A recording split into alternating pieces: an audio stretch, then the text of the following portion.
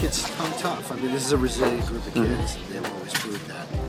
You can see that just Duquesne, Pitt. I mean, we have great programs here in Pittsburgh, and it's nice to be part of one of the best. I think it means that the college soccer scene here in Pittsburgh is going to get better and better every single year. It bodes well for the game and the college game here in Pittsburgh. Welcome, everybody, to the Pittsburgh College Soccer Show, brought to you by the Pittsburgh Soccer Report and the Beautiful Game Network. Coming up on this episode, we're going to recap the end of the local college seasons, talk all about the excitement of the WPIAL playoffs, hear from tons of the players involved in the finals, and get our very own professor, John Krasinski's take on all of it. John, you have been a busy guy watching all these games. What's going on? It's been great. It's just, as I said when we did the show, the high school preview show, it's the best time of the year. If you love, soccer at this level, at the college and the high school level, I've seen quite a bit of soccer. I've traveled, not as much as I did last year, but there's been some travel here and there, and it's been great. I've enjoyed every minute, and the best part of it is the stories behind the games and the people involved. And just it's just been a wonderful couple weeks, and I've enjoyed a lot of it, and I've enjoyed sharing it with so many people in the Pittsburgh community that seem to the soccer fans and the soccer community, which is really kind of gets on board, and they really look forward to what's going to happen and everything that's transpired. It's been pretty exciting. Yeah, absolutely. And there's so many great stories that we're going to talk about today. I mean, you caught 8 games over the course of 3 days, which that's just a little mind-boggling. And you reported on all of it. I mean, so you definitely. I tried to keep it to a limit in terms of the games I wasn't covering for the Pittsburgh Tribune Review, and just making sure that the Pittsburgh Soccer Report was getting some updates on all the games. But for sure, there was a number of games that I was covering for the Trib as well. So I kind of made it all work. Yeah. Well, let's do this. Let's jump into it. Let's talk some college first, and then we'll get into all of the WPIAL action. Talk about some of your predictions and go from there.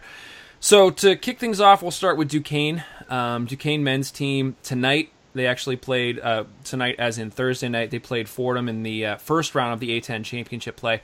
Unfortunately, they ended up losing 4-0. So as of this evening, their season is over. Fordham just seemed to be a team that had their number. Fordham beat them 5-0 in mid-October. Duquesne was looking for their first A10 championship win since the 2-1 semifinal victory over Richmond in 2002. But since then, they're 0-5-3 in championship play. You know, it's not all gloom and doom. They did pick up some hardware. Freshman Ryan Landry was named the A10's all-rookie team. He was second on the team in points with 7, and then junior Frederick Bornstein and senior Diego Vieira both earned spots on A10's 11-man all-academic team. So Bornstein is a finance major with 3.9 GPA. Vieira is majoring in integrated marketing communications and has a 3.93 GPA. So kudos to them. They finished the season 8-4-5 across all competitions, 3-2-3 in A10 conference play. The few games that I saw, they were an exciting team to watch. I mean, we talked about them a lot on this show. Defensively sound, making things happen late in games, keeping the fans engaged. Overall, just a fun team to watch. Absolutely, they were the epitome of a team that you had to beat them. You had to play 90 minutes. They were like that. Now there were some games where they were. Really, the only 2 games they were completely outplayed this year were the 2 Fordham games. Yeah. So when they lost in overtime on Sunday and dropped from, I think, a 5 seed down to a 7 seed in the A10, that was a huge blow because they knew they would have to see Fordham in the first round, and that was a team that beat them, as you said, 5-0 in mid-October. So then they have to go first round, play Fordham, and it gets just obviously a team that they had a lot of trouble hanging with, but had a lot of enjoyment just seeing them play. I saw them play a few times this year myself. Chase Brooks, terrific coach. I think he's really got this program to where he's gotten them another step. So it'll be interesting to see. Ryan Landry, a local player from Shaler. if you've ever seen Ryan play before, Ryan it was tough for him because he played for a Schiller team that they were in that section of death in the WPIAL, which this year finally showed how great those teams are. The Seneca Valley and the North Alleghenies. And Shaler could barely even get into the playoffs, and so Ryan was kind of on a high school level.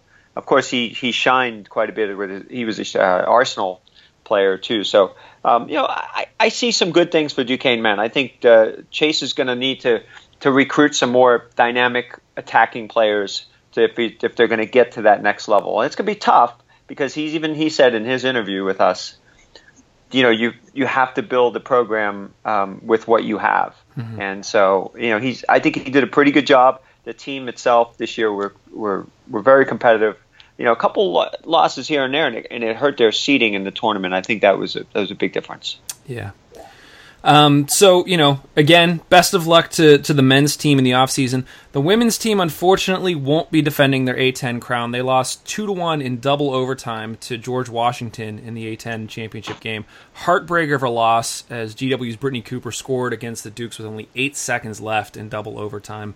Duquesne was ranked number 3 in the tournament, just couldn't get it done against the number 6 seed. They finished the season 11-6-3. They also pick up some hardware. Junior midfielder Linnea Facienda was named to the A10 All-Conference first team, and then Katie O'Connor, the Duke's sophomore forward, was named to the A10 All-Conference second team. So again, it's a great team, and just they fell short here in that first round, and they're not able to defend. Yeah, I saw Al Vini, the Duquesne women's coach, at Highmark Stadium actually last week, and I saw him, and it's a tough loss. It's tough to see you here right now when you could still be, defending the championship, and it was just one of those things. It was late in the game, it very, very late in double overtime, and you know how it gets late in the game where things start to really open up. Both teams have heavy legs, and it was counter versus counter, and that's essentially how GW scored that goal. It was a counterattack. The girl had a lot of room. She kind of made a little run on the right side and just buried her shot, and that was lights out for a team. And I'll tell you what, that's as Bill Cowher always used to say, there's a fine line. I mean, there's a fine line there because last year Duquesne won 2 really close, low-scoring games to win the A10. It was just a matter of a bounce here, a bounce there. And so this year, it just didn't bounce their way. But I think the nucleus is there. I think they have a solid program. They're continuing to recruit more local players. We'll hear about probably in the coming months. And good local players. And I think we're going to see some good things from this program going forward. I was going to say, all season long, Duquesne was sort of that shining beacon of the local college soccer scene. So it will be exciting to see what comes from both of these programs here in the offseason and heading into next year. So so kudos to both of them, even though they fell short here in the first round of the tournament. But great things ahead. A few of the other teams we want to talk about. Robert Morris's men's team that we've been talking about all season. They wrapped up their season earlier this week with a 1-0 loss to St. Francis. They finished the season 4-11-2 overall, only 1-5-1 in NEC play. The women finished play last week with a 1-0 loss to Central Connecticut. They finished the season 6-12 overall, 4-4 in NEC play. So hopefully better things to come from both programs. We've talked about the players that have come out of the RMU system and gone pro, and not just Riverhounds pro, but go and play for the Red Bulls, go into MLS, go to Seattle, all of that. So hopefully Robert Morris can keep that pipeline open, and we see better things from that program here in the coming years.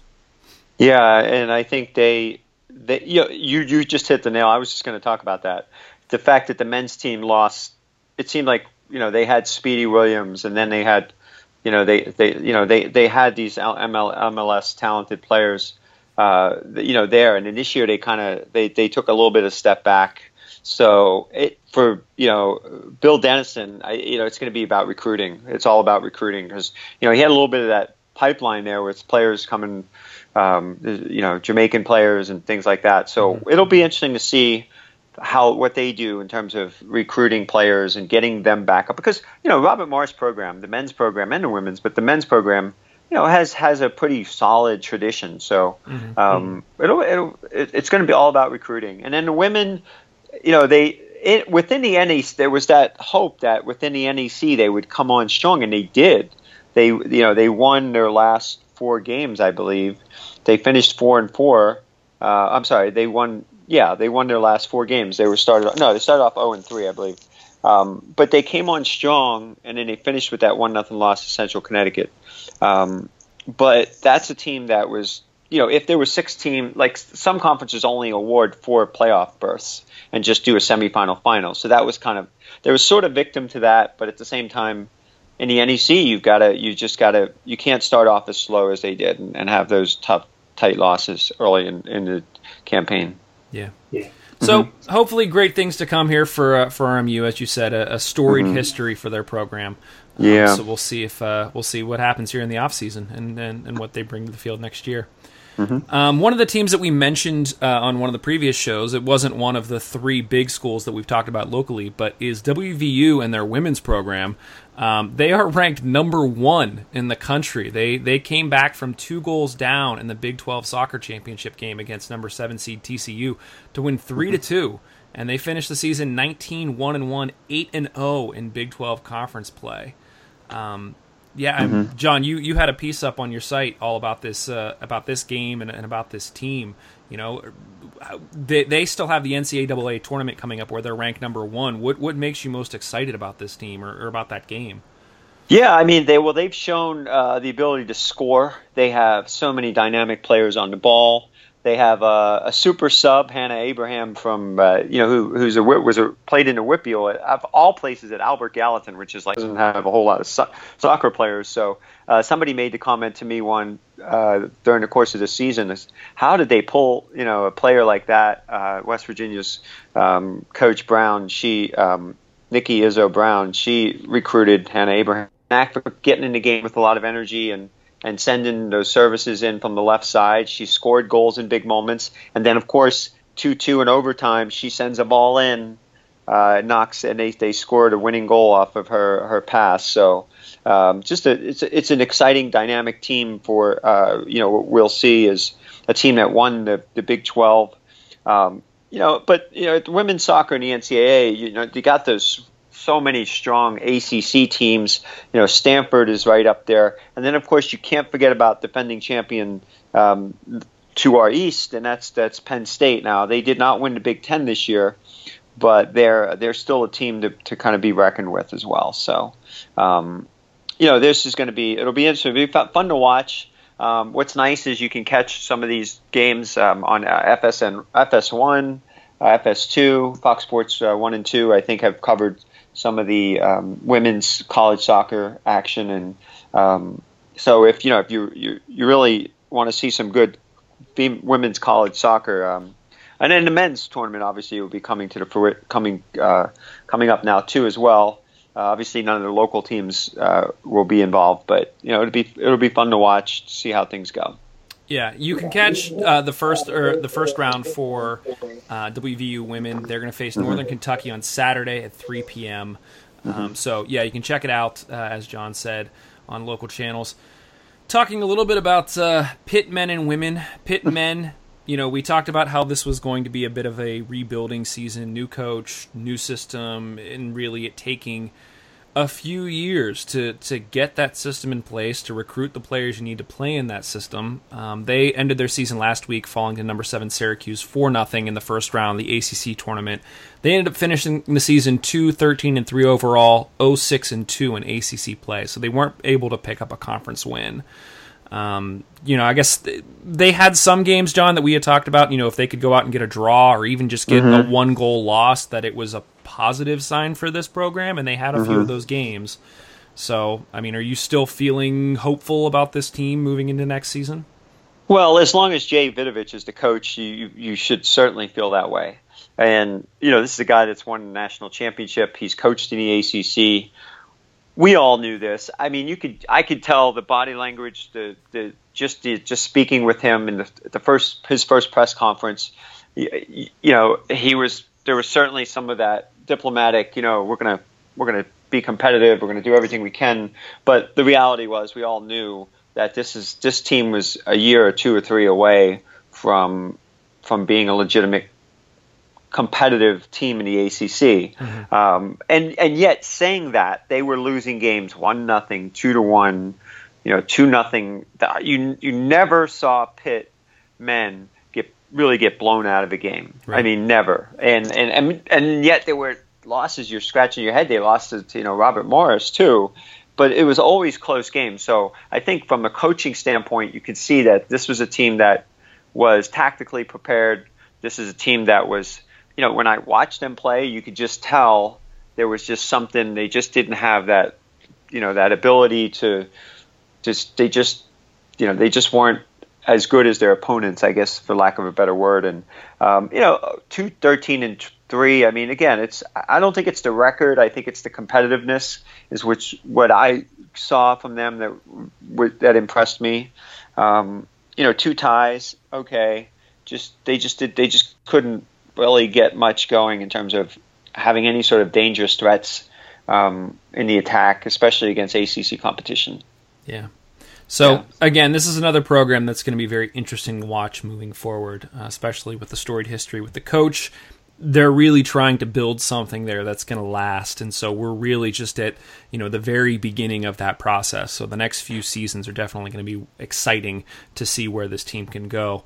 Absolutely, and I just want to add too, the recruiting side of it. Again, I talked about some of it with the Duquesne programs, but we saw where Duquesne lacked. I mean, Pitt, it's just, I think, overall quality of players. So they're going to rely on underclassmen coming in, maybe some transfers here and there. It's going to take a while. But again, this is when we're going to see Jay Vidovich hopefully start, this hire really start to pay off. Is his ability to recruit and bring players to Pitt. That's going to be, to me, the big. We'll see. Can he take them to the next level? Can he get a lot of quality players to come to Pitt? Yeah. And speaking of quality players coming to Pitt, if we jump over to the women's side, now the women finished the season 2-15-1 overall, 1-9 in ACC play, but there is some hope for the women's team moving forward. They have a goalkeeper, Amaya Pena, who will be representing Spain in the upcoming U20 World Cup. She didn't play for Pitt this year since she was behind senior keeper Taylor Francis. They also have midfielder Ashley Maria, I think is how you pronounce it, will be representing Canada in the U20 World Cup as well. She didn't play for Pitt this year. She was electing to take a red shirt. But the other big news, and John, you actually got a chance to do an interview here. They're going to be adding local high school standout Ideen O'Donoghue to the roster, who recently switched her school of choice from Rutgers to Pitt, which is really exciting. She's a senior at Cannon Mac, plays outside D for the Riverhounds program. She was called into the USU 17 national camp earlier this year, and she recently decided to switch her commitment. So let's go ahead and take a listen here, John. You had a good chance to talk to her, and let's see what she had to say about all that. Okay, so maybe you can talk a little bit about some of the growing up playing soccer in the Pittsburgh area, and we'll get into some of your college commitment and that a little bit about that in a second. But just growing up in this area, playing soccer. Are there any players, talk about some of your experiences as a young player, but also are there any players that you've looked up to? Obviously, we now have on this national spotlight Megan Klingenberg, but obviously just maybe talk a little bit about that. Growing up, I lived in the same neighborhood as Taylor Schramm, who I'm sure you're familiar with, Pitt or Penn State, and also on a national team too. So definitely had a role model early on. I grew up with 3 brothers, so sports were kind of just always there. There was really nothing else. Right. We always were playing sports, and I played Victory growing up. I had a really good coach, Greg Starcevic, who was also a local guy from our community, really good family friend. And I loved soccer then because of him. I loved him, he's like a second dad. So then I really loved soccer after. So I really give him a lot of credit. And every time something big happens to me, I always call him first and everything. But yeah, once I started getting into Riverhounds, they really transformed me into the player that I am today. The whole coaching staff, each one of the coaches is very unique, and they intrigue you in different ways, and they make you want to be better. And I wouldn't be the player I am if it wasn't for them and what they've done for me. And so every game with them, I play for them and kind of show my appreciation for what they made of me. And yeah, I'm not ready to stop doing that. I'm not ready to leave the city that made me and the staff and to go represent someone else. I have to stay here, and I have to be loyal and represent Pittsburgh, because it's just who I am. So. And obviously that you're referring to the fact that you were committed to Rutgers, but then made the decision to switch to the University of Pittsburgh, which you'll be attending next year, right? Yep. So we're obviously Go ahead. Yeah, so I obviously committed to Rutgers when I was a sophomore, like fall into my sophomore year, and super excited, and love them, love the college, love the coaching staff, the players, and I was really excited at the time. And you kind of get that opportunity and that offer, and you lock it up, and you think it's kind of far away, and you don't really think about it too much, and then as time's been getting closer and I've been getting older and now I'm a senior, it just kind of hit me. I was like, I want to watch my brothers grow up, but I want to play in a high conference. Like, I want to play at that next level, and Pitt's in the ACC conference. That's just, something that's very impressive to me and something that I would want to be a part of. And, like I said, growing up, I mean, my family's Pitt. Like, everything we wear, we have logos all over our house. I mean, it just made sense. And, it wouldn't have been fair to go to Rutgers with knowing that I wish I would have had a different perspective of playing at home. And so, yeah, I mean, I wanted to get that perspective, and I fell in love with it, and I'm super excited to represent Pittsburgh in the years to come. And we were definitely looking forward to seeing you play for the Panthers, that's for sure.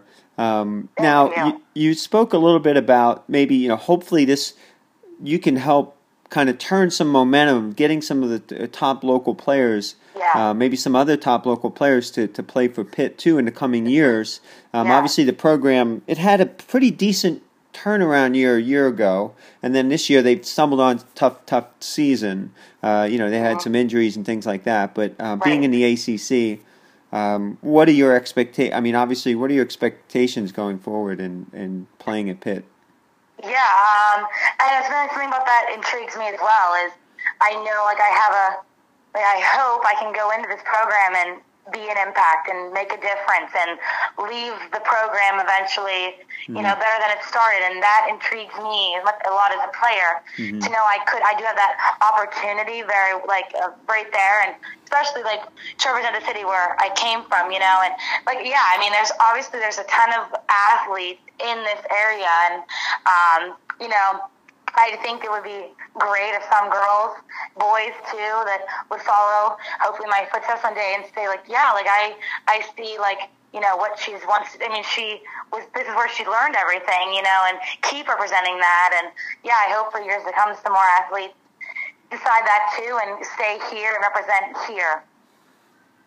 And we'd like to also, hopefully see some more local players kind of follow your lead. And we've seen it already, even at Duquesne has had some success in the past year, and you probably know a few of those players as well. Yeah, I know a lot of those, Yeah. So, okay, well, again, heading now, I'm sure you feel like you have unfinished business this week, and I'm sure a lot of your focus is with that. And yeah, very much so. Yeah. So, again, we'll be looking forward to watching you playing, hopefully for a few more weeks and see what happens with that. Yes, thank you. Yeah, absolutely. And, hopefully down the road as we go forward, we'll be able to talk more and talk about some more players coming from this area, playing at Pitt and Duquesne. Is there anything else that you'd like to share in terms of some of your experiences that you've had as a player? No, I mean, obviously, one of my great experiences and great accomplishments was getting the invitation from the national team this past year and flying out to California. And that was something that really is going to stick with me and really change my perspective a lot on soccer and just the intense level and what it means to represent, especially where you came from, like, United States of America. I mean, like, it's the country, and then it's, it's the East Coast, and then it's Pittsburgh. And, yeah, that definitely had a big part in, wanting to keep representing Pittsburgh when I was there. I mean, that's where I said I was from. I mean, I was proud of that. I wasn't, and I wasn't ready to stop saying that's where I'm from. And I was excited to know that I could have the opportunity to keep representing it. So, yeah, I mean, obviously the national camp was something that I, was going to sit with me forever, and the opportunity was, changed a lifetime, and I am still grateful and honored to have been able to go there. And yeah, that would be one of the main accomplishments for sure. Absolutely, and I almost forgot that. Can you believe that? But, no, you're fine. Yeah, of course. But and of course, growing as a player and being able to play with players around the country at a camp like that. With the U.S. team. Is there anything that you got specifically from that you helped you develop as a player?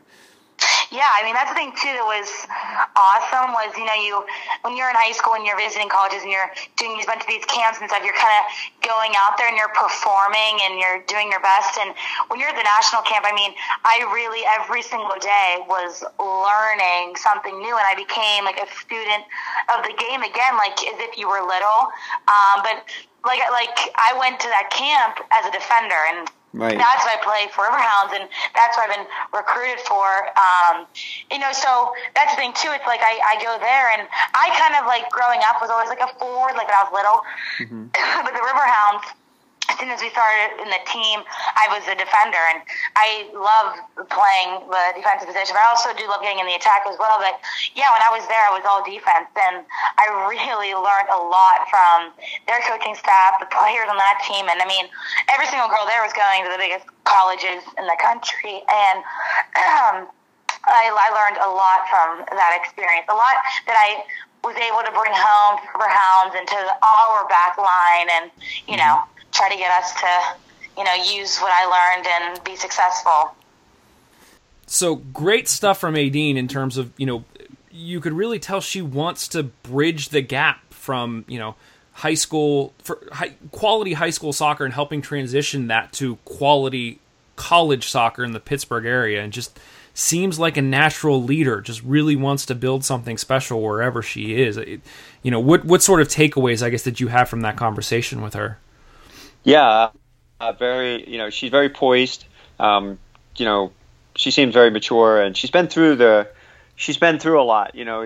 St. Canon Max program's a pretty solid program. She was there with the Riverhounds Academy as it's developed, over the years, and this core group of players that are coming up with this current senior class of players that we're watching, and some juniors. Currently with that RDA program have done some really great things. They were competed in some national competitions, won a few, and so all those experiences that she's been involved with, and then to get that call up to go to the U.S. national team camp. It sounds like she is, as she's talked about. She comes from a family of all brothers, and she's been in that just competitive environment, and she loves it. She enjoys the game. She's just one of those players that, and then you see it on the field. You see her ability on the ball. You see the things that she can do, and she's a fun player. One of those players that makes her teammates better. And so, at the high school level, when you're watching it, she's playing different position maybe than she's played at the club level, because she needs to be more of a playmaker. And you see that in the high school playoffs. So we'll talk a little bit about that now. But overall, she's just an impressive player, and we'd like to see more of players like her to be able to stay home now that we're developing a lot of really good, talented players in this area, especially on the female side. It's exciting. It's exciting to see that she made this decision to stay home, and she talked about that as important. That was important to her. But when she went to California for the camp, and when she came back, I think she had this great appreciation for everything about Pittsburgh, and she wanted to stay home, and that meant something to her. Yeah, I think her commitment to the city, her commitment to, I mean, you could hear it in her voice in terms of trying to be that leader, trying to be that one that's showing other local high school standouts that they can stay here and they can help to build some of these college programs, some of these D1 college programs, and sort of take them to the next level. It's commendable, and I think it'll be really interesting to see, now how her career plays out at Pitt over the next few years and what they can do as a program with her and potentially, like you mentioned, some of these other players that she's played with as part of the RDA program that are now coming up through the system and potentially following her lead and staying close to the city and continuing to grow the sport here. So kudos to her. And I just wanted to mention, too, that Greg Miller, the coach at Pitt, heading into this year's season, didn't really have a whole lot of local players. Obviously, the Duquesne program has a lot more local players than Pitt does. So maybe it's, for Coach Miller, it's a nice pickup, and it will help. And I think it'll also help in providing that program with more support from the local fan base. I mean, I've been at those games at Pitt, and sometimes, you look around and there's some parents there, and there's some people here and there, but it would be nice to have, more local fans coming to see those games, because that's a wonderful facility, and I think they can do some good things there. But that, all of that being said, Adine, I don't think we want to put too much pressure on her, especially her freshman year. This is a program that went 2-15-1 and 1-9 this year. So, one step at a time, but this is definitely a nice building block. Yes, it's not all on her shoulders. It's just nice to see, like we said, her sort of leading the charge and wanting to make an impact. So, yeah. Kudos to her. That gives us a nice little segue from college into the high school game. So first of all, the WPIAL finals have wrapped up. Congratulations to all of the winners. We'll run through the list really quickly. John, kudos to you, man. You picked 4 out of... We talked about all 8 of these different classes and how we thought they were going to shake out, and you picked 4 of 8 correctly. I don't know. I don't think I did that great. I mean, that was what I was trying to tell you the other day. I was like, I got 4 out of 8. I mean, I wasn't that proud of it. But I guess when Char Valley pulled that game out, I guess I said, all right, at least I drew even 500. So it's not bad, man. It's not bad. Let's run through this really quickly. So the winners from the boys' side, the class single A, Sewickley Academy pulled out the win. Double A was Quaker Valley. Triple A was Chartiers Valley, and Quad A was NA. So congrats to all the boys' team. On the girls' side, on the single A, we had Shady Side Academy winning it all. Double A, we had Freedom. Triple A was Moon, and Quad A was Norwin. So congrats to all of the winners on, a fantastic season. Not just the winners. Any of the teams that really came out, participated, were part of the tournament, gave it their all. We can't all win, all of these games. And we're going to talk about that a little bit here coming up. But it made for some exciting matches, and I think something that a lot of people are going to remember for a long time, especially being down at Highmark Stadium and getting to play there on the field. So yeah, absolutely. This was it's just one of those things you look forward to. It's like the NCAA March Madness in basketball. Every March you think it can't be as good as it was the year before, and then you get 8 games with 8 different fantastic storylines and just a lot of drama, and it was wonderful. It was really great. And so what we saw were actually the first 2 nights. I'm sitting there thinking to myself, is this going to keep happening with the boys game? The boys finals last year, the 3 finals all went into overtime and all were decided by golden goal in 2015. Well, Thursday night, obviously NA Seneca Valley go, almost this identical finish as the highest tier last year, the Fox Chapel Cannon Mac game, which Fox Chapel had led the whole way and then lost in the last minute, gave up an unfortunate goal. And then ended up losing in overtime to Cannon Mac. Well, setting the stage on Thursday night, the first boys final was the 4A final between North Allegheny and Seneca Valley, which had only given up 3 goals all season long. We're leading 1-0 with about 2 minutes left. and Josh Lucchini comes in, who was probably North Allegheny's best player, although his teammate Sean Atwater might be contending for that title after his little run, but we'll get to that in a second. But he comes in the game, he gives his team a spark. This is a team that just has struggled. Even they've struggled to score against Seneca Valley this year, and he gets a fantastic goal off a header. That the ball that comes into the box, and it was about 2 minutes and 33 seconds. I think that's what the official time was on it. It skips off his head, and he redirects it past the keeper, Dylan Good, and all of a sudden there's this life that North Allegheny has, and then they finish it off with Sean Atwater's kick from distance for the second. At that point, the second game in a row, he had scored a golden goal to win this time to win a Whitfield championship for the Tigers, and it was just an exciting moment. A program that has been really good over the years, but they just could never get over the hump in the playoffs.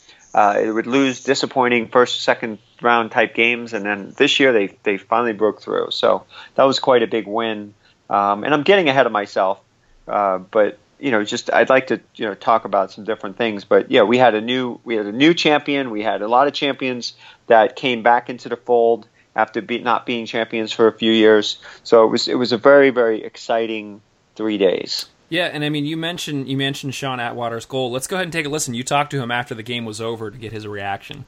All right, congratulations. That was a hell of a shot to put this one away and win a Whitfield championship for you guys. 2 games in a row. Is that the plan? Just to get into overtime and then just give you a shot from distance? No, it's not necessarily the plan, but this team's really physically strong and mentally strong, so we're confident going into overtime, and we just keep playing and battling, and I was just lucky enough to put it away both times. And talking to Coach after the game, he was just confident in you guys and the ability to ride through a difficult game, a challenging opponent, team that you've seen twice already. What was the mentality? You guys went down 1-0. What were you thinking? I mean, we've played in close games all year. I think we had 5 ties or something. We've played tons of overtime games. We learned throughout the year to just keep battling no matter what the score is. And we know if we keep building it up, they'll get a chance. I told them when there's about 4 minutes left that one good attack is better than 10 times. Just getting it down the field, we had to keep our patience and calm. And still, we know how we be Whitfield champions. And what did it give you guys a lift to see Josh get in the game in the second half and then get that goal? It definitely gives us more energy knowing he's in. It gives us more confidence. He's a great player, and especially after he scored that goal, I think there's no looking back. Yeah. So we knew we won. After that goal, I mean, the emotion. Take us through what you were feeling there. His goal. I was confident we scored. I just didn't know when. And when he put it in, it was just relief. Yeah. And it just gave us more energy and a boost to know we could definitely win this thing. And then, of course, in overtime, just take us through one more time. You get the ball at your feet. What are you thinking? I forget to pass you the ball, but I turned to my left foot, and I had space, so I took another touch. And then I shot it. I knew it was a good shot, but the goalie hit off his palm, hit off the crossbar. So I thought he saved it, but I came back down, hit the net, and then it went in. And it's unreal. All right, guys.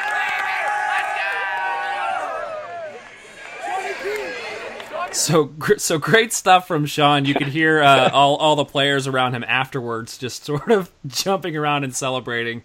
Yeah, and then I was right there, and I guess the Gatorade was that the game with. I'm getting lost. There's 3 games in 8 days, but I believe I got doused with Gatorade after that. The coach got doused with Gatorade, and the kids. I caught the kids on video just jumping up and down and having a good time. So.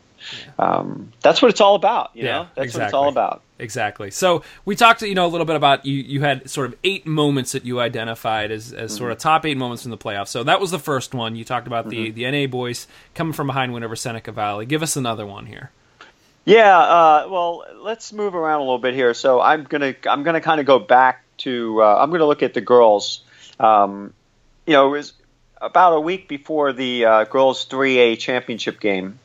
On Friday, Moon High School students had to, deal with the tragic news that one of their own, Michael Trella, had passed away in his sleep. He was a sophomore lacrosse player, and that was kind of a difficult moment, for a school, any school. I don't know if you've ever been in a school and another teen, somebody your age passes away. I think that's kind of a tough thing to deal with. And this community, the Moon School District community, really came together over the course of that week. And it just so happened to be at the same time that the girls were making their run, a very strong Moon team this year, making their run and made it to the WPIAL final, really unscathed. They had dominated a lot of their competition this year. And they got into the final, and they saw their neighboring section rivals, just like North Allegheny had to play Seneca Valley, or Seneca Valley had to play them for a third time this year. Moon had to play Montour for a third time this year. And the first two games were close, but Moon kind of, they'd won 2-0 and then 2-1. But this final, it was tough. It was a battle, and Moon has a couple of. We talk about excellent college-bound players. They have Delaney Snyder, who's a Miami of Ohio recruit, and she's a fantastic player on the ball. She had a number of great chances throughout the game. She has scored more than 40 goals this year, but she had a breakaway early in the game, and I mean, if she finishes that, this game could have been a completely different game. But instead, it gets to the 76th minute. It's really nip and tuck. It's 0-0. Montour was playing really well, at least especially in defending them. But she took a ball to the end line. She made a beautiful high crossing pass, found Emily Orr, who was maybe 12 yards from goal, and Emily had all kinds of time, and she just finished it with no problem. And that was their first title since WPIAL title since 2004. So it was a big win for Bill Peffer, and he's a coach that's been with this program for a long time. And this was very rewarding win. And he said after the game, he started talking to me, and he was talking about how happy he was for the players and how hard they worked, but he was very emotional, and he talked about how happy he was for the school and everything that they've gone through, and that they were able to pull together a win and then to do it for the school.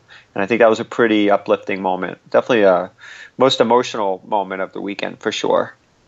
Yeah, no doubt. So congrats to the Moons girls for pulling out the win, especially in that face of such tragedy, as you mentioned. So let's go on to another one here. Yeah, and just real quick, they're definitely a legitimate PIAA, candidate to win a state title. I mean, they're that good. Yeah, I mean, that's something else that I should probably mention here. We're talking about this almost like it's a bit of a wrap-up show, closing up things on college, talking about the WPIAL champions, but we still have PIAA that's coming up. So more soccer to be played here in the region. So let's see here, John. You got six more highlights. Let's go. All right, so we'll talk a little bit about, we'll stay with girls for now. So that was the 3A girls. The 2A girls, I mean, you talk about, an exciting, opportunity. 2A girls was Freedom. It was just one of those finals where, with all the expansion and the fourth classification, the Freedom girls were a dominant program as well throughout the whole season. And just watching the game, they proved that they were clearly the best team in 2A this year. And again, they went up against Freeport, another program that had kind of always been kind of on the doorstep, but never good enough. Never good enough to even if they could make the playoffs, they really couldn't get very far because at that time, there was just so many good teams in front of them. But to be in a classification where things kind of opened up for both programs and both made it to the finals was pretty exciting. But the difference was the two super sophomores for Freedom, Mila Sharpless and Michaela Watkins. Each of them scored 2 goals, and they were just clearly the best players on the field that night. And it just kind of rolled. It was the only game of the 8 games that a team just kind of put their foot down and rolled pretty convincingly, especially in the second half. They kind of broke the game open in the second half. And just like Moon, I think that they are a legit PIAA contender. And I had the chance during the playoffs to watch his boys team upset Greensburg Central Catholic, and they came so close. They lost in the semifinals and couldn't qualify for states. He was a little down about that, but then the next day, the girls handed him in a way, his first ever WPIAL championship, and it was a nice, very happy moment. And of course, for him, it was all about the joy that the girls were having and celebrating, and it was just a great moment for a guy who's devoted so much of his life and his time to coaching at this level. Yeah, so congrats to Coach Williams for sure on that, and to the Freedom girls. Like you said, great effort and a great showing here in that final game to bring home the win. Absolutely. So, moving on. We got a few more to get through here, John. All right, so let's stay with the girls. We're going to finish it. We'll do the two girls, and then we'll move on to the rest of the boys. Okay. So, again, the Shadyside Academy girls had a chance to play against Greensburg Central Catholic for the third time this year in the girls' two-way final. And Eliza Cochran just needed one opportunity. She just needed that free kick from distance, a 40-yard chance in the first half, about halfway through the first half. And she looped it in right into the corner of the goal. And this was a game where, Greensburg Central Catholic on paper was, the clear favorite. They had beaten Shadyside 3-0 and 3-1 before this game during the regular season. These are section rivals. These are the two teams that seem to be in the punt or in the finals every year since girls have gone to the single A or the 1A classification. So Eliza Cochran scores that goal. And then, of course, Greensburg Central Catholic features, arguably the WPIAL's best player, Bailey Cartwright, who's their all-time leading scorer. I think she's climbed over 225 goals in 4 years. We talked about that on the preview show. Yeah. And Shadyside they clamped down on her. They limited her opportunities. I guess, one thing I noticed at all the WPIAL finals was that each game, if a team had faced another team for the second or third time, they were prepared. They pulled out all the stops to stop their opponents, or the games were tighter, harder to score goals in some cases, and that's what happened here. This is a familiar opponent, and Shadyside did what they had to do defensively, and did a fantastic job, and shut down the Greensburg Central and shut down Bailey Cartwright. Yeah, and you had a chance to talk to Bailey afterwards. I did. So let's take a listen to that. Yeah, I mean, they say, it's hard to beat a team 3 times a season. So, I mean, we knew we still had to work hard coming into the game. And we know their tactics. They know ours. I mean, they put people on me. Smart move. But so, we struggled. I mean, they definitely outplayed us today. It's just we have to come back next time and get ready for state playoffs. And then during a season like this where, everybody's going to be throwing as many defenders as they can, going into the state playoffs, how do you have to kind of, avoid getting frustrated? I just, I got to keep trying, keep going forward. I mean, if someone's on me, just hope my team gets a through ball, run onto it. I mean, I can usually beat people with my speed, but just got to keep working hard. I mean, that's kind of flattering, though. Everybody wants to send 3 or 4 people at you, right? Yeah, I mean, sometimes, it says something about my skill, but it can be frustrating. I mean, honestly, but I mean, it gives other people on the team a good opportunity to step up too, which I like to see. And then after you guys lost to Corn City last year, you're getting another chance to make a run at states. What do you think you guys are going to have to do to keep moving forward? Well, since our freshman year, actually, we lost Shadyside and WPIALs, and we went and won states. So, we're upset right now, but we keep saying this is it then, this is our year. So, I mean, we know that, right now that's our goal since this goal is already over with. So, everything's going to go forward, and, we're not going to give up for anything. How does an experience like this as you Thank as a you. player Nice meeting you. To develop going forward? Obviously you got the states coming up, but then you've got your career, at the next level as well. What do you talk about that? This is just another bump in the road, I guess. I mean, I just have to keep remembering that next year, I'm going to be at Notre Dame playing. So, I have a good future ahead of me. I can't just ponder on this one forever. And then just pick up the pieces and try to get a state title. Yeah, it's your next goal. Especially now with this under us, we're going to do everything in our power to get it. All right. Tough loss, but we'll be rooting for you in the states. All right. So, yeah, like you said, one of the things she mentioned was really how to handle teams that put 3 or 4 players on her. And, that's just a testament to how good she is. But, it sounds like they're still optimistic about states. And, what do you think? Do you think they still have a good shot at maybe potentially winning states this year? Absolutely. I think this is a team that, again, if Bailey's healthy and Bailey's 100% and I was a little concerned just watching her play. I'm not sure. She looked like all these players. They go through this grind of a long high school season, but don't forget they play for club teams. They play in the summer. Yeah. The Riverhounds Development Academy. There's a lot going on, and they're hopefully they're peaking and they're at the peak performance. But sometimes it does take its toll when you're especially when you're a marked player like she is. So I don't know. Last year, that was Greenberg's Central Catholic's Achilles heel, was when they got into the state playoffs, they ran into some injury problems. So I'd say that about any team for sure. But, we're going to see. We're going to find out this Saturday. I know I'm jumping ahead here, but, this Saturday, guess what? We're going to have these two teams are both playing in quarterfinal round matches, potentially with the opportunity to play each other in the semifinals in the PIAAs. But first things first, they both have quarterfinal PIAA matches coming up this Saturday. Yeah. Yeah, so it'll be exciting for them. You mentioned, wanting to stick with the girls, so that leaves us with one game left here, and that would be Norwin's second consecutive title. So tell us a little bit about that game. Oh, yeah, and the expectation was that this game would be that showdown game between the two best programs of all levels of girls soccer. And of course, if we talked about on the show now that, the talent level of the girls soccer is at a point in this area where it's outstanding. And of course, Aideen O'Donoghue, for Canon Mac is definitely on one side of the table. And then you've got this team from Norwin. I mean, what a fantastic team. Players like Emily Harrigan, Lexi Colano, and of course their goalie, Sam Wexel. And, what happens when you play in big games and big moments, the top players usually rise to the occasion. And that's what I saw in this Norwin game. I was very, very impressed. Obviously last year, they impressed me on their way of winning the WPIAL and then making it to the state semifinals, and I'm sure there was a great disappointment in that game, and I think they had a little chip on their shoulder. But on Saturday against Canon Mac in a pretty, a game that we were all really looking forward to, two undefeated teams. Norwin got the early goal by Emily Harrigan.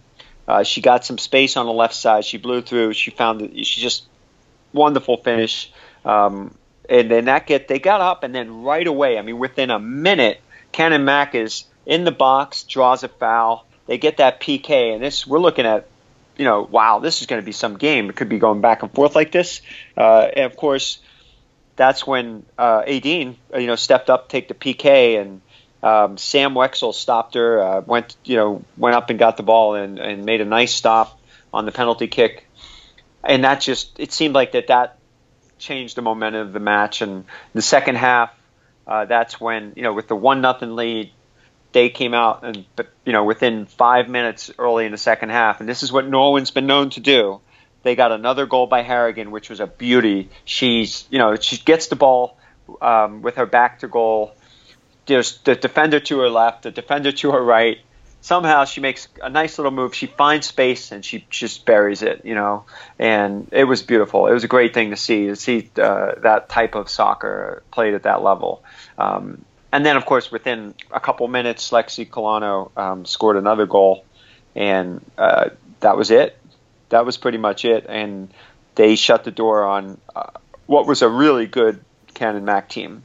So, but these two teams will now face each other in the quarter. Yeah, you mentioned Emily Harrigan. You actually got a chance to talk to her. She mentioned about using the PIA loss last year as motivation for a run this year. So let's take a listen to that. To play against the teams, we knew from the newspapers and everything that they thought that they had us. They said they had us in size and strength. So we were just getting ready, and we just came out with the intensity that we needed to maybe kind of make our statement. Hey, thanks so much. Yeah. Best of luck. Thank you. So when the ball comes to your feet, what are you thinking? You're near goal. What's your first thought? When I'm near goal, I try to get the shot off, but if I don't see the shot, I look for the best option that's open. Yeah. So obviously the game, it's kind of a nip and tuck close game in the beginning. I know you have a lot of respect for Canon Mac. Talk about them a little bit. I mean, I know a few of the girls on the team. I mean, one of them's on my Riverhounds team. A few of them are older that I played with in the past. So I knew that they have a very talented team, and they showed that on the field. But we were just able to put the ball in the back of the net, and we were able to get the win. Any thoughts about, Just talk about Sam's big save. Oh, she's an amazing keeper, and that right there just changed the entire game because that could have easily tied it up, and they would have had that momentum that they wanted to just put the ball in the back net, and they wanted to get up on us. But luckily, she saved us, and she had an amazing game. I think she really kept us in it. Now, last year you had a little bit of disappointment as you tried to make a run to the PIAAs. Now, this year, anything different, or what's the approach? It's kind of nice. I think that was good. It's that bittersweet memory kind of because obviously we wanted to make it to the finals, but we didn't get there. But now we just use that as motivation, so hopefully we'll just keep that in the back of our minds and we'll hopefully get further. All right, nice game. Thank you so much. So great stuff from Emily, great stuff from the Norman girls. Congrats to them. That wraps up the girls. You've already talked about the NA boys team, so we got 3 other boys games here to talk about. So which one you want to talk about next? All right. Well, let's stay in line here with let's go to Single A. So we can talk a little bit about Single A, and North Catholic hadn't even really ever been a playoff team ever. Made their first playoff appearance. Not only did they just make their first playoff appearance, but they made a run all the way to the finals with a very, very young team, coached by a young coach too, who's an energetic guy and. Just a terrific Jordan Wigan and terrific coach who I've coached against, and they make this run all the way to the final, and they have to play Swickley, the Swickley boys, and the Swickley it was just one of those weird games. It was just one of those games where neither team really. You see this in close playoff games or finals or cup finals, things like that, where it's gonna be that one play, that one mistake, or one thing that happens in it. It took 94 minutes, but Swickley, it was interesting because they had a fantastic run into the box. They had this one shot that the goalie from North Catholic made an amazing diving save. Ball goes out of bounds. So Swickley coaches brings in a kid that can, I guess, throw a good long ball throw in, and the ball skips and it skips by a couple players, and then Ian Deal gets the ball near by far post and just delivers the game winner, and again Swickley's kind of stays on top.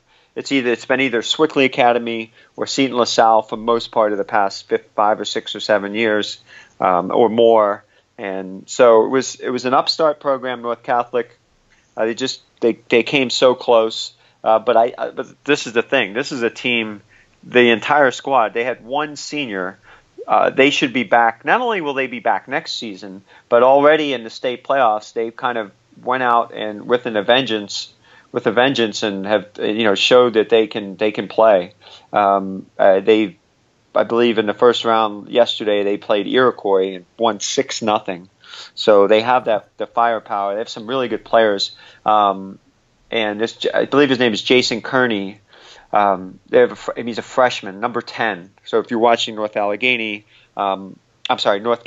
I'm actually covering that game for the Trib on Saturday. They play Seton LaSalle in the quarterfinal, and so if one of those wins, they potentially could be playing Swickley again in the semifinals. So it would be fascinating to see. They've been hardened by this 1-0 loss in the final. This could carry them. Who knows how far they could go? Maybe they can make a run to the state finals. And Swickley, though, just a solid win, solid program, another WHIPIAL championship. What can I say? Yeah, great stuff from both programs. Mm-hmm. Unfortunately, one couldn't win the WHIPIALs, but it sounds like both are going to go on a run here in PIAAs. Mm-hmm. So yeah, who's next here, John? 2 left. All right, 2 more to go. All right, so we'll go with we'll talk a little bit about the Shadyside boys program. We just talked about the girls program that came up big in the final. Well, the 2 teams played back to back on Saturday, and the second game was the Shadyside boys taking on Quaker Valley. And here you have 2 programs that one is, Quaker Valley has won many WHIPIAL titles. Of course, that was under the direction of Gene Klein, who we've known from Riverhounds, his association with the Riverhounds, but also Quaker Valley all those years. And then you have Shadyside Academy, which program I was very privileged and honored to be a part of for a good part of 6 years. And this is a program that has a lot of tradition, a good solid program every year, and they always play up a level of the size of their school. So it was it was an interesting showdown in terms of those two schools.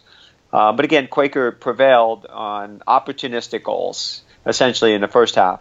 They were clearly the better team most of the game, but a couple opportunistic goals, and their head coach, who replaced Gene Klein, none other than another former Pittsburgh Riverhound, Andrew Marshall. And Andrew had, I don't know if you noticed this, but on his sidelines with him, he had Kevin Kerr as his assistant coach, who's you may know from Pittsburgh Riverhound's current player. Yeah. So it was just pretty cool to see those guys there and coaching, and but the two goals were scored by a defender, Owen Harkins, by Quaker to go up 2-0 in the first half, and it was goals that were within 5 minutes of each other.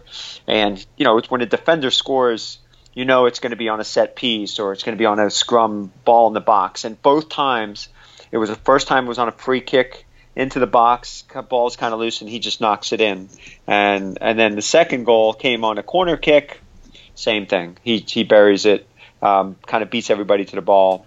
It was a second, third ball, that was deflected here and there, and so that gets them up 2-0. And then in the second half, a lot of credit to Shadyside. They didn't give up. They came out and played pretty well in the second half, and especially towards the end of the second half, they got another goal, so by Eric Zhang, and they were knocking on the door. They just didn't really. They had a player that got ejected, got a second yellow card.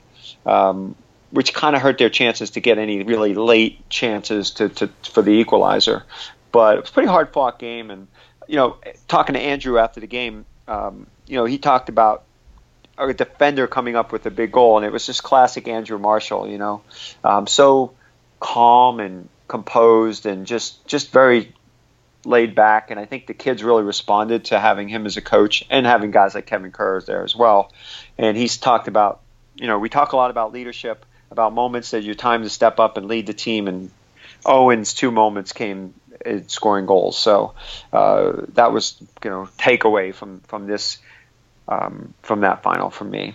Yeah, absolutely. Kudos to Quaker Valley on bringing home the win.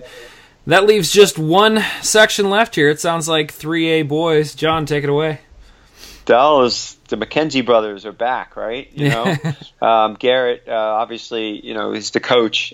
His father played for, goes all the way back to the Pittsburgh Spirit days, and he's just, Chartiers Valley is one of those programs that you look at and you say, there's just a lot of tradition. There's a lot of people that have played soccer for multiple generations. We don't have a lot of that in Pittsburgh. Right. You have pockets of it. You have pockets of it here and there. But definitely Chartiers Valley is one of those. And so 15 years ago, they won the title.